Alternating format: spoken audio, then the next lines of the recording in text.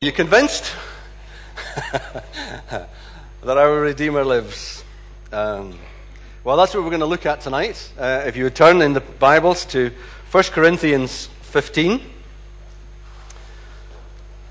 Paul's first letter to the church in Corinth. One of four, we believe. That'll confuse you. There are only two in the Bible, but this is the first one that we have recorded for us. 1 Corinthians 15, it's on page 1156 in the Pew Bibles. We're not going to read it straight through. We're going to read it portion by portion as I come to it. Tonight we're looking at the resurrected body. If you're here next Sunday morning for a baptismal service when four people will go through the waters of baptism, we're going to be looking at the first part of this chapter. Now, I know it's a bit switched around, but it's just the way that it works for the themes, and I've decided to do the resurrected body tonight and then look at the resurrection hope next Sunday morning. Okay, introduction. You too can have a body like mine if you're not careful. No exercise, lots of overeating. No, these are not pictures of me, just in case you get terribly excited. The guy on the screen is a famous bodybuilder from around the middle of the last century. And if you're turning to your wife or your husband just now going, "Oh, I remember him," then you're really old. His name was Charles Atlas, and among other things, he popularized various advertising slogans like the phrase, "The 97-pound weakling," or "You too can have a body like mine." If you ever wonder what became of him, he died of heart failure on Christmas Eve 1972, albeit at the age of 80. So I have got a body like his, because one day too I will die, and so will each of you. Wow, that's a cheery thought at the top of the sermon. Death and dying are not high on the agenda, are they?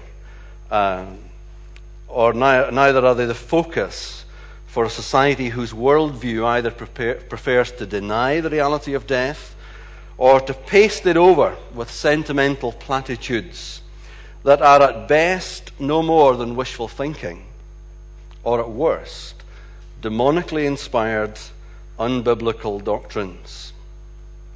In the first half of this chapter, chapter 15, the Apostle Paul deals with something that lies at the heart of the Christian gospel of Jesus Christ. Now, you and I, if we've been around the church for any length of time, we will have been taught that the word gospel literally and simply means good news. And vital to the good news that Paul had preached to the Corinthians was that Jesus had physically been raised from the dead in complete compliance with what Scripture had predicted would happen, precisely according to the time scale in which it said things would happen. But not only was Jesus' resurrection prophesied at least 700 years before it happened, it was verified and testified to by over 500 independent witnesses. Jesus physically rose from the dead. And as Paul writes this letter to the Corinthians, many of these 500 witnesses, including the apostles, are alive at the time that he writes. And he's writing this section to refute some of the teaching of teachers in Corinth who were undermining the essence and the power of the gospel message. They were saying, like so many false teachers still do today, some who claim to be Christian, that the resurrection is not a physical, but is rather a spiritual reality.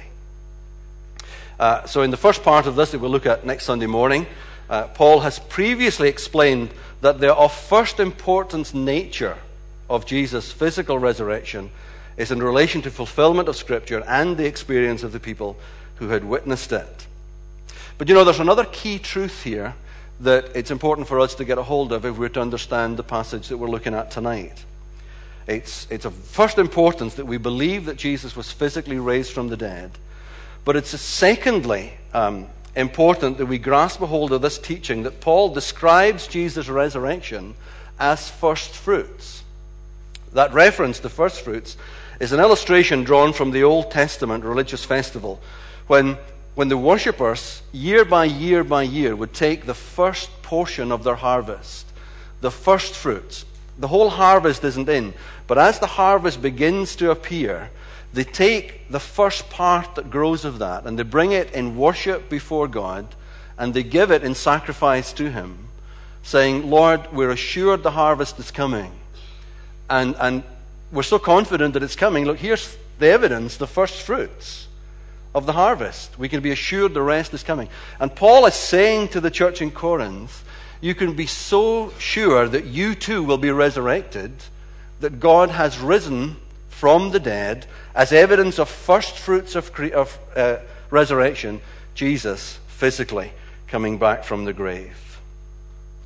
One Christian writer has said that we must accept physical death as a reality, but rather than, as is popularly the case, just look around in society where death is viewed as kind of the final development of our cycle of life, a teaching that we've drawn in from Eastern religions, particularly Hinduism, some Buddhist influences there as well. That the Christian writer says that we shouldn't see death as something that is either natural or good. He says death is an aberration. It's an obscenity. It's a blight on the human race because of its alienation from God. Jesus was outraged by it. He wept over its horror, and he attacked it as an enemy to be defeated. And because he defeated it, he was raised from the dead with a new body, and he has extended this possibility to us as well. Hallelujah. When as Christians, we bury or we cremate our dead, we commend them in the sure and certain hope of the resurrection to eternal life through Jesus Christ our Lord. We don't just simply reconcile that it is better for them that their suffering is over and that they've departed to a better place. That's sentimentalism. That's a platitude that's offered by some people in the face of death. Isn't it good that their suffering's over? Well, they've gone to a better place. Jesus rose from the dead, giving us the hope and the certainty of a resurrected body. The idea of a resurrected body raises numerous questions for us, as it did for the people of the first century to whom Paul preached the whole gospel message. Now, the first 2 or 5 questions he answers in our reading relating to the resurrection body are obvious. They're right there. Turn to 1 Corinthians 15, verse 35.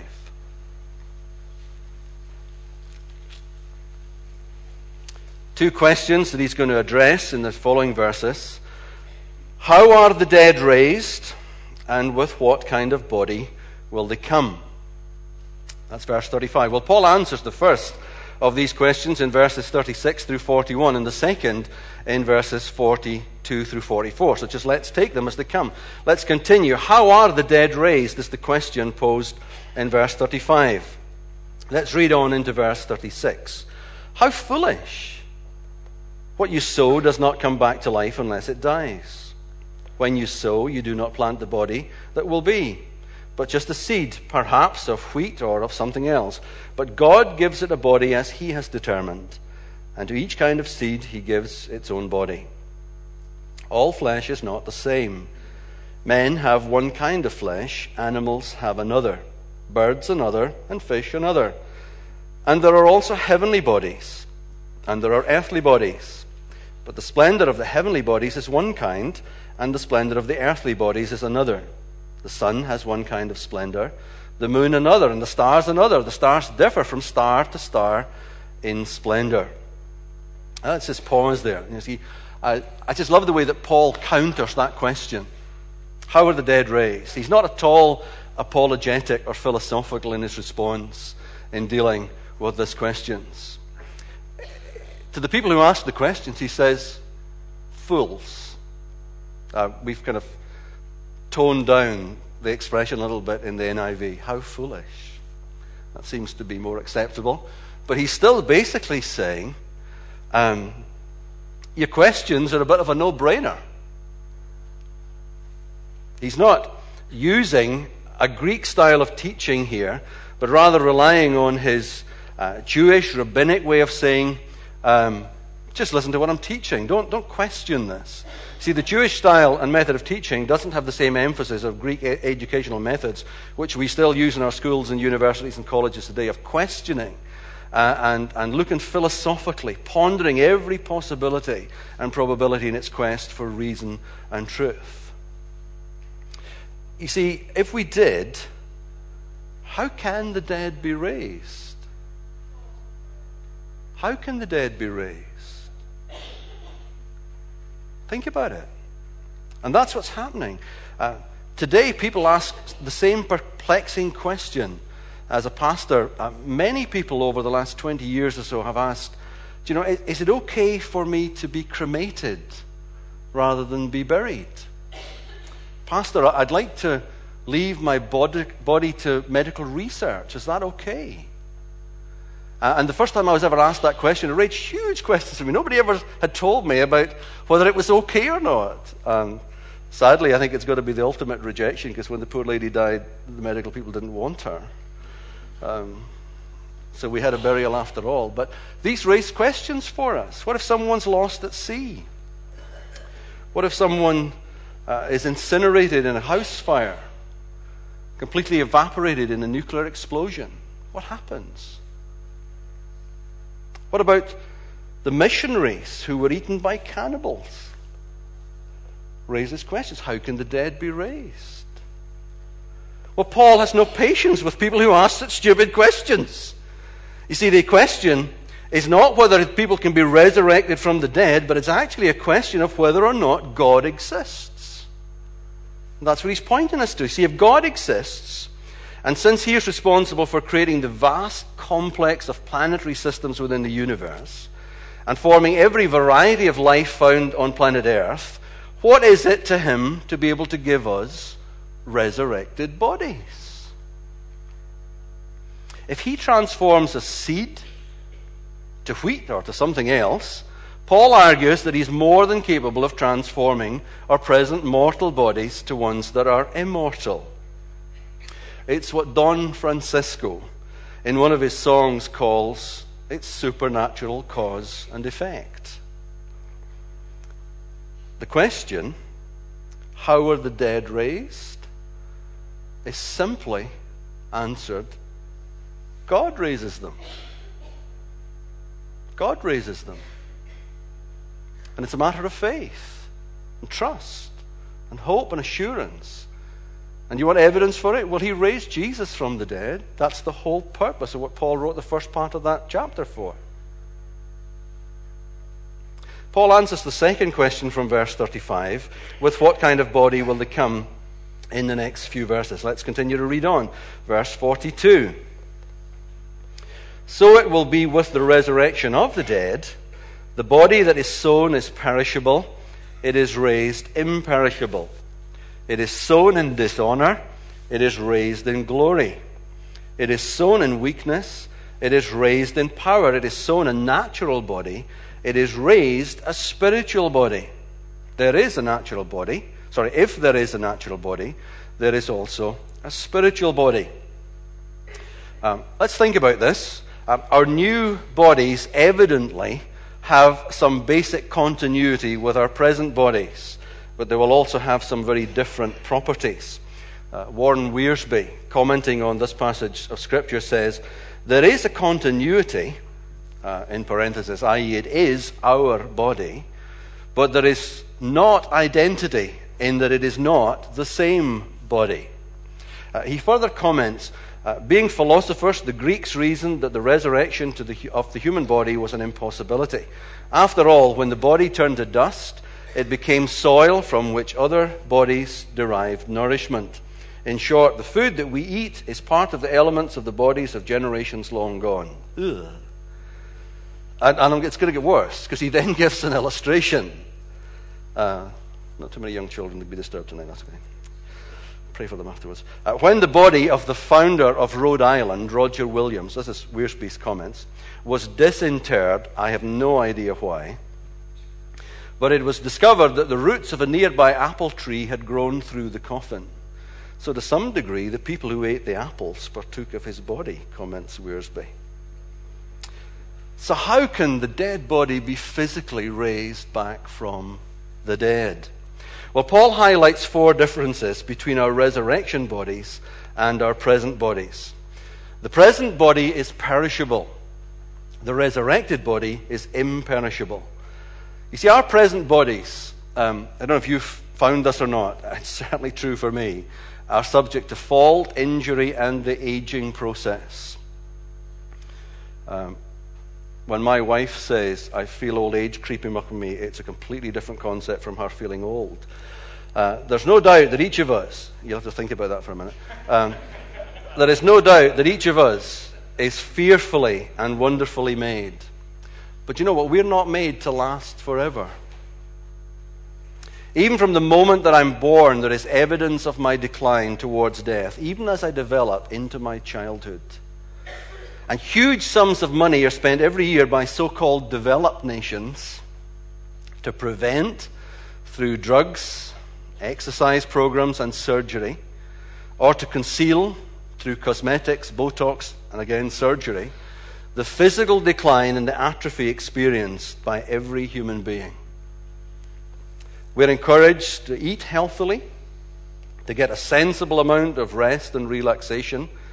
But while we might enjoy a longer and a healthier life, nothing, and I mean nothing, can ultimately prevent the inevitable death that awaits all of us somewhere in the future. We're perishable. And against that sad and painful reality, Paul contrasts the present perishable, this tent that he lives in, he says elsewhere, with the resurrected body that is imperishable. You see, by contrast, by complete contrast, our resurrected bodies will not be subject to malfunction, will not be subject to injury, and will not be subject to the aging process. Secondly, Paul's argument here sets out that the seed of our dead body is sown in dishonor, but it is raised in glory. No matter how well we might look after ourselves physically, how rich or how famous we might become, when we are dead, then we're just the same as each other. It's a moment when all humanity becomes equal again. A dead body is just a dead body. Doesn't matter how rich or famous, doesn't matter how beautiful, how healthy you were when you were alive. When you're dead, you're dead. You know, there isn't really a good word for the opposite of glory. But when we die, all of us, our earthly remains, all return to dust. And since we don't have a good word for the opposite of glory, I think the best way to try to understand what Paul is saying here in what we've translated the word dishonor is to think of the Jewish understanding, the Old Testament teaching regarding dead bodies as being unclean. If you handled a dead body under the Old Testament law, you were separate from the rest of the community until a time of purification could take place. And it's not that we look disdainfully on the residence of where our loved ones once lived, but there is understandably something about that body being unclean. And because it's decaying at such a rapid speed, it's subject to all forms of disease and the generation of something that is not honorable and glorifying. And that's what Paul's saying here. We're sown in dishonor. No matter how much we love the person, when they're dead, we don't have any need for their body no more than they do.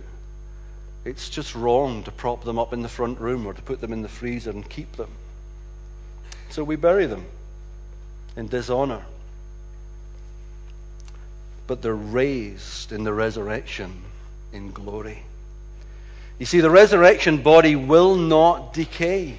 It will have power and glory. It's going to be suited to a spiritual environment. It will bear the image of the heavenly glory. And even as the angels bear the image of that heavenly glory, so Scripture alludes to the fact that since Jesus was made a little lower than the angels for a while, he's been raised above that you and I in our resurrected bodies will be even have a greater display of heaven's glory than the angels do in our resurrection. Thirdly, we're sown in weakness, but that we're raised in power. That word weakness in the original language is translated into the Authorized Version 17 times as infirmity. We're sown in infirmity. It can also mean weakness. It can also mean disease and sickness. And isn't that a picture of who you and I are within our current, present physical state? We're weak. We're infirm. We're diseased. We're sick. And when we no longer have any need for this body, it's dispensed with, it's buried, it's cremated. But we will be raised in power. The Greek word is dunamis. Jesus' post-resurrection appearances make it clear that our resurrection bodies will evidently not be subject to the limitations of physical matter or the laws of nature. Jesus can enter a room through a locked door. He can vanish from sight while talking with others.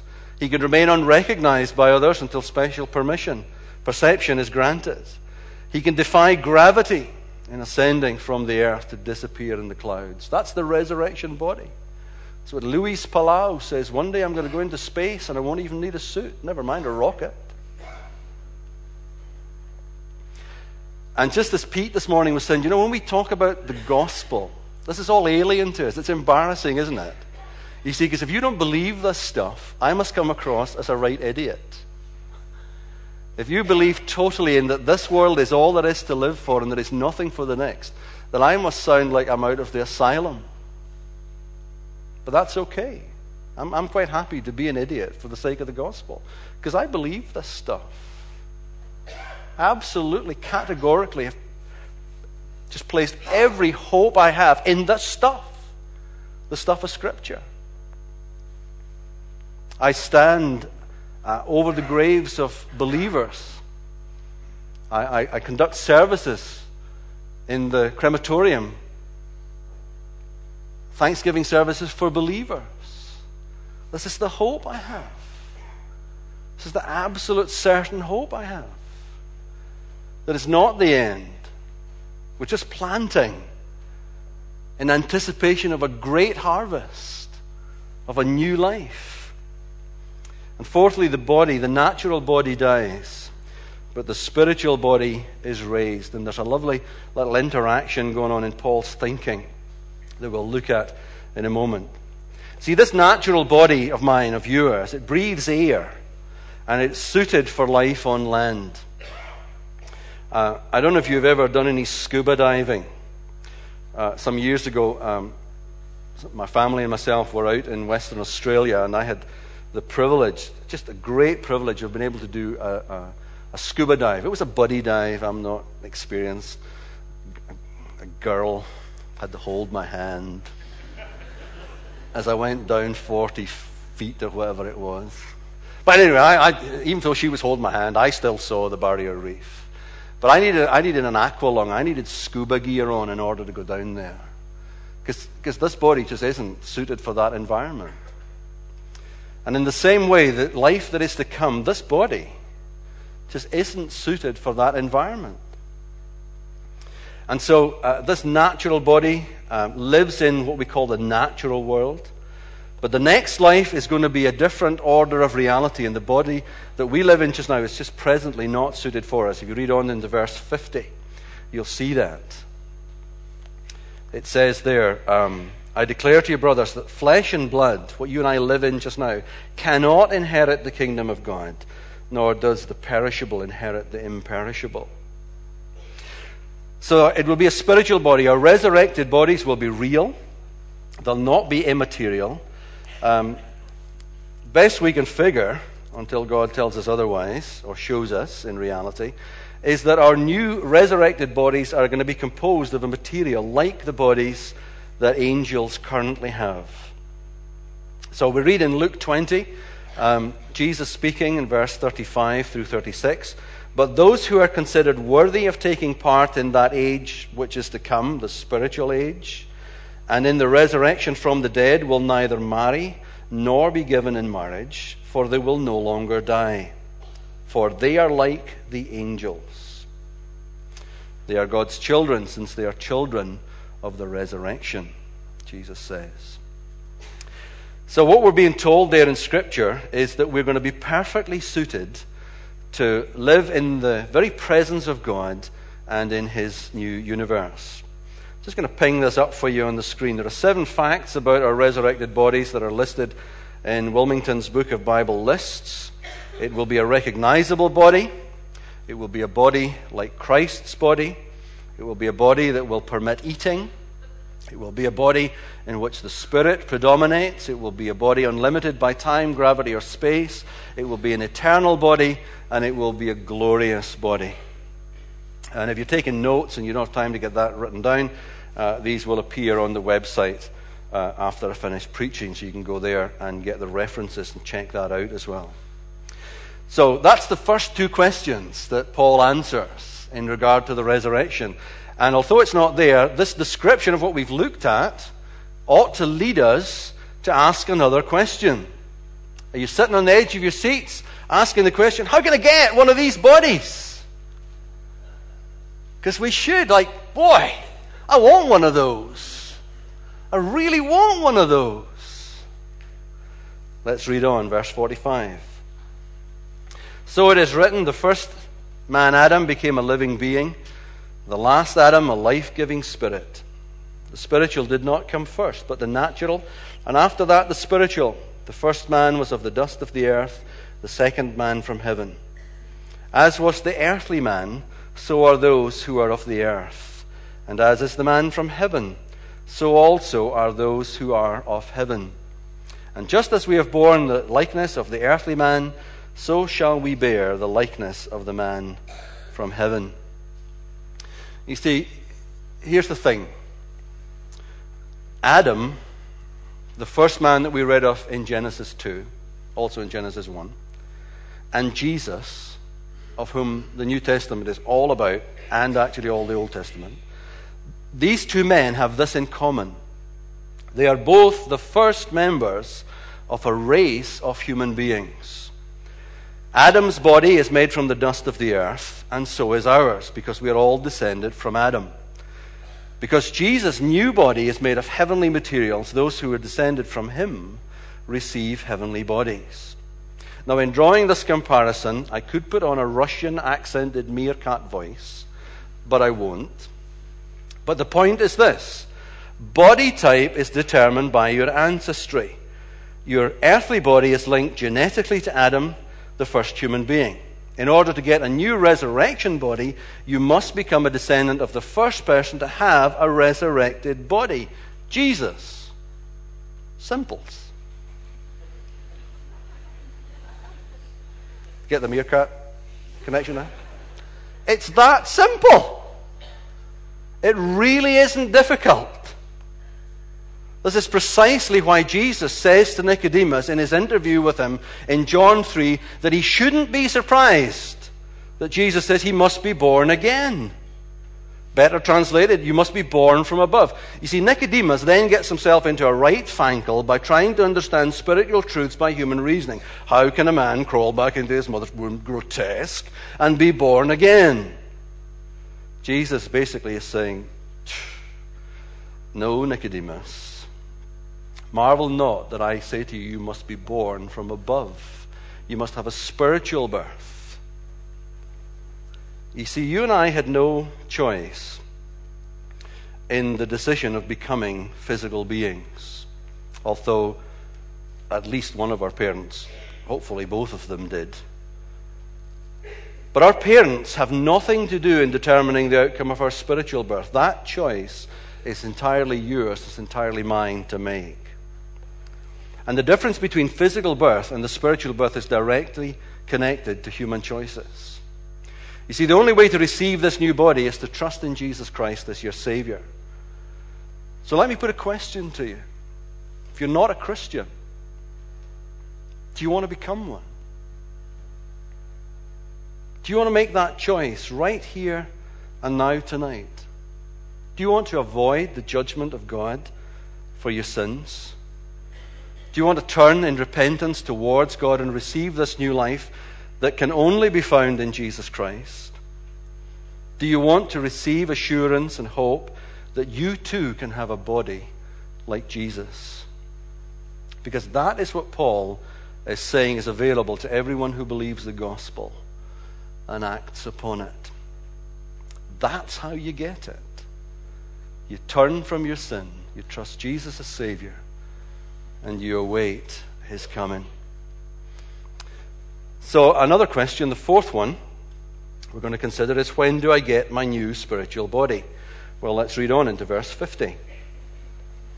I declare to you, brothers, that flesh and blood cannot inherit the kingdom of God, nor does the perishable inherit the imperishable. Listen, I tell you a mystery. We will not all sleep. By that, it's a euphemism for dying. But we will all be changed. In a flash, in the twinkling of an eye, at the last trumpet. For the trumpet will sound, and the dead will be raised imperishable, and we will be changed. For the perishable must clothe itself with the imperishable, and the mortal with immortality. When the perishable has been clothed with the imperishable, and the mortal with immortality, then the saying that is written will come true. Death has been swallowed up in victory. All Christians will receive resurrected bodies sometime in the future. But here, to the Corinthian church and also to the Thessalonican church, Paul reveals a hitherto disclosed fact. It's a mystery that some people will actually receive their resurrection bodies without first experiencing physical death. In 1 Thessalonians 4, verses 15 through 17, Paul tells his readers that as Jesus returns to the earth, he will lift up or rapture all believers who are currently alive on the earth at that time to meet him in the air. Those who have died will receive their new bodies at that time, and those still living will have their bodies transformed instantaneously.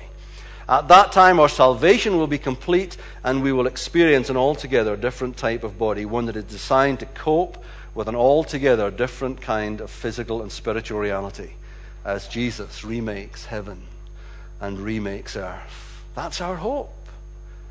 That's our destiny. That's what we're heading towards.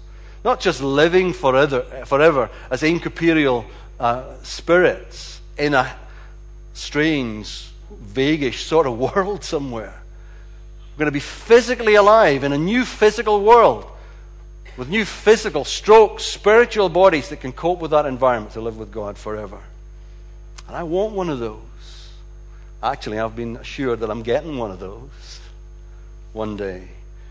Either when I pass through the doorway of death and await that resurrection, or when the trumpet sounds and I'm changed instantaneously into that new garb. Wow. Wow. So what are we supposed to do with that piece of information? How should this change the way I live my life now? Well, let's read on into the final few verses of this chapter. Verse 55. Where, O death, is your victory? Where, O death, is your sting? The sting of death is sin. And the power of sin is the law.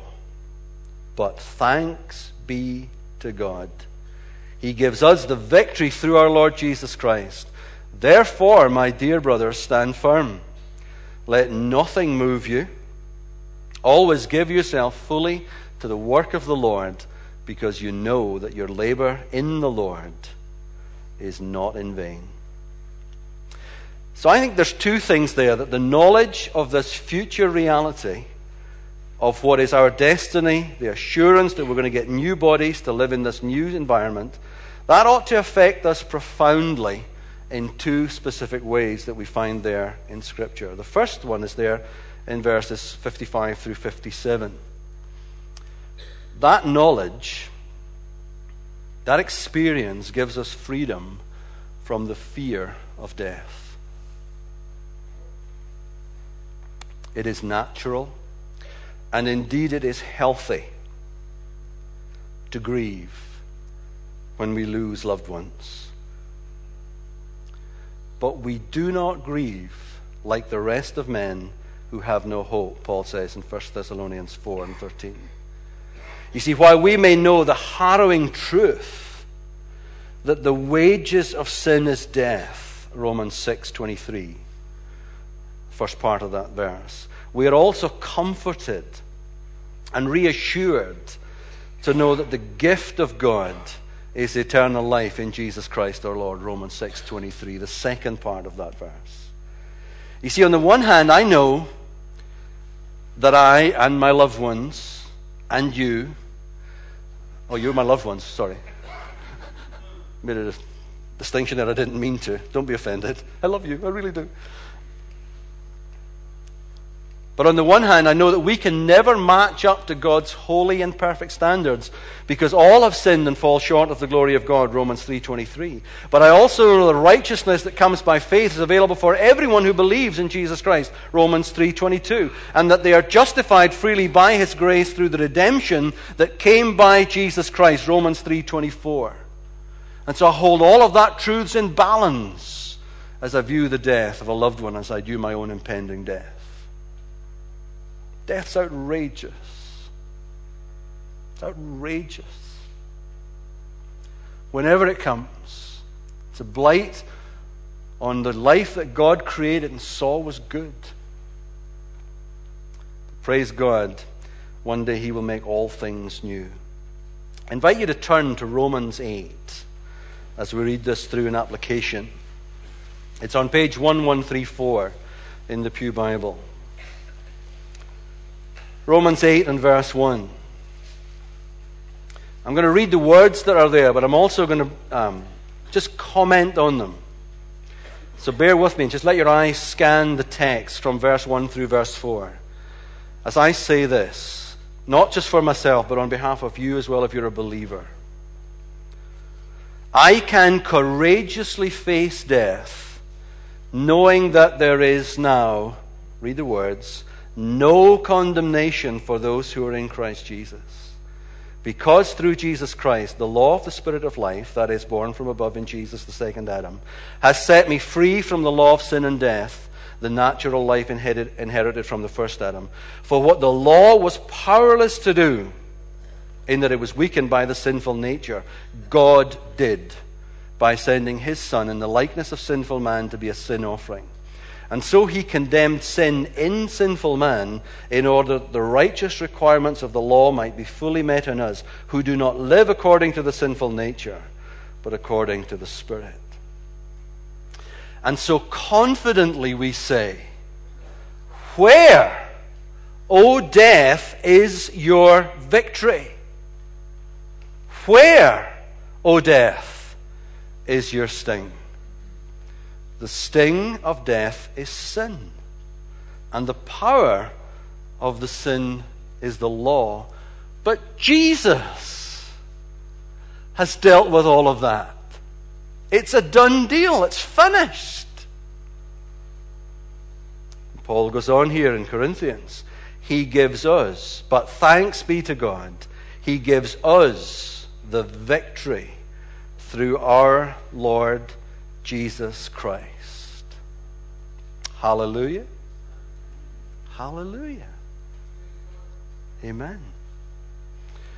And what's the second thing that knowledge should do for us? It's there in verse 58. It gives us motivation to live for Christ. Because of this, we should be standing firm and allowing nothing to move you. We should always give ourselves fully to the work of the Lord, because we know that our labor in the Lord is not in vain. And what is the work of the Lord? Well, think about how Paul describes it, his understanding of this work in Colossians 1, verses 28 through 29. He says, we proclaim Him, admonishing and teaching everyone with all wisdom, so that we may present everyone perfect in Christ. And to this end I labor, struggling with all His energy which so powerfully works in me.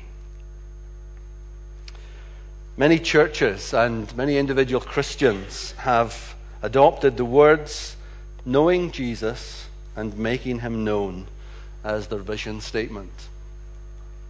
I wonder, do they really live up to it? Do I? To you, knowing Jesus and making him known. So that's why we're here. It's the only reason why we're here. And it's vitally important because, you see, if others too are to have bodies like Jesus' one, then we need to share the gospel with them. Simples. Let's pray.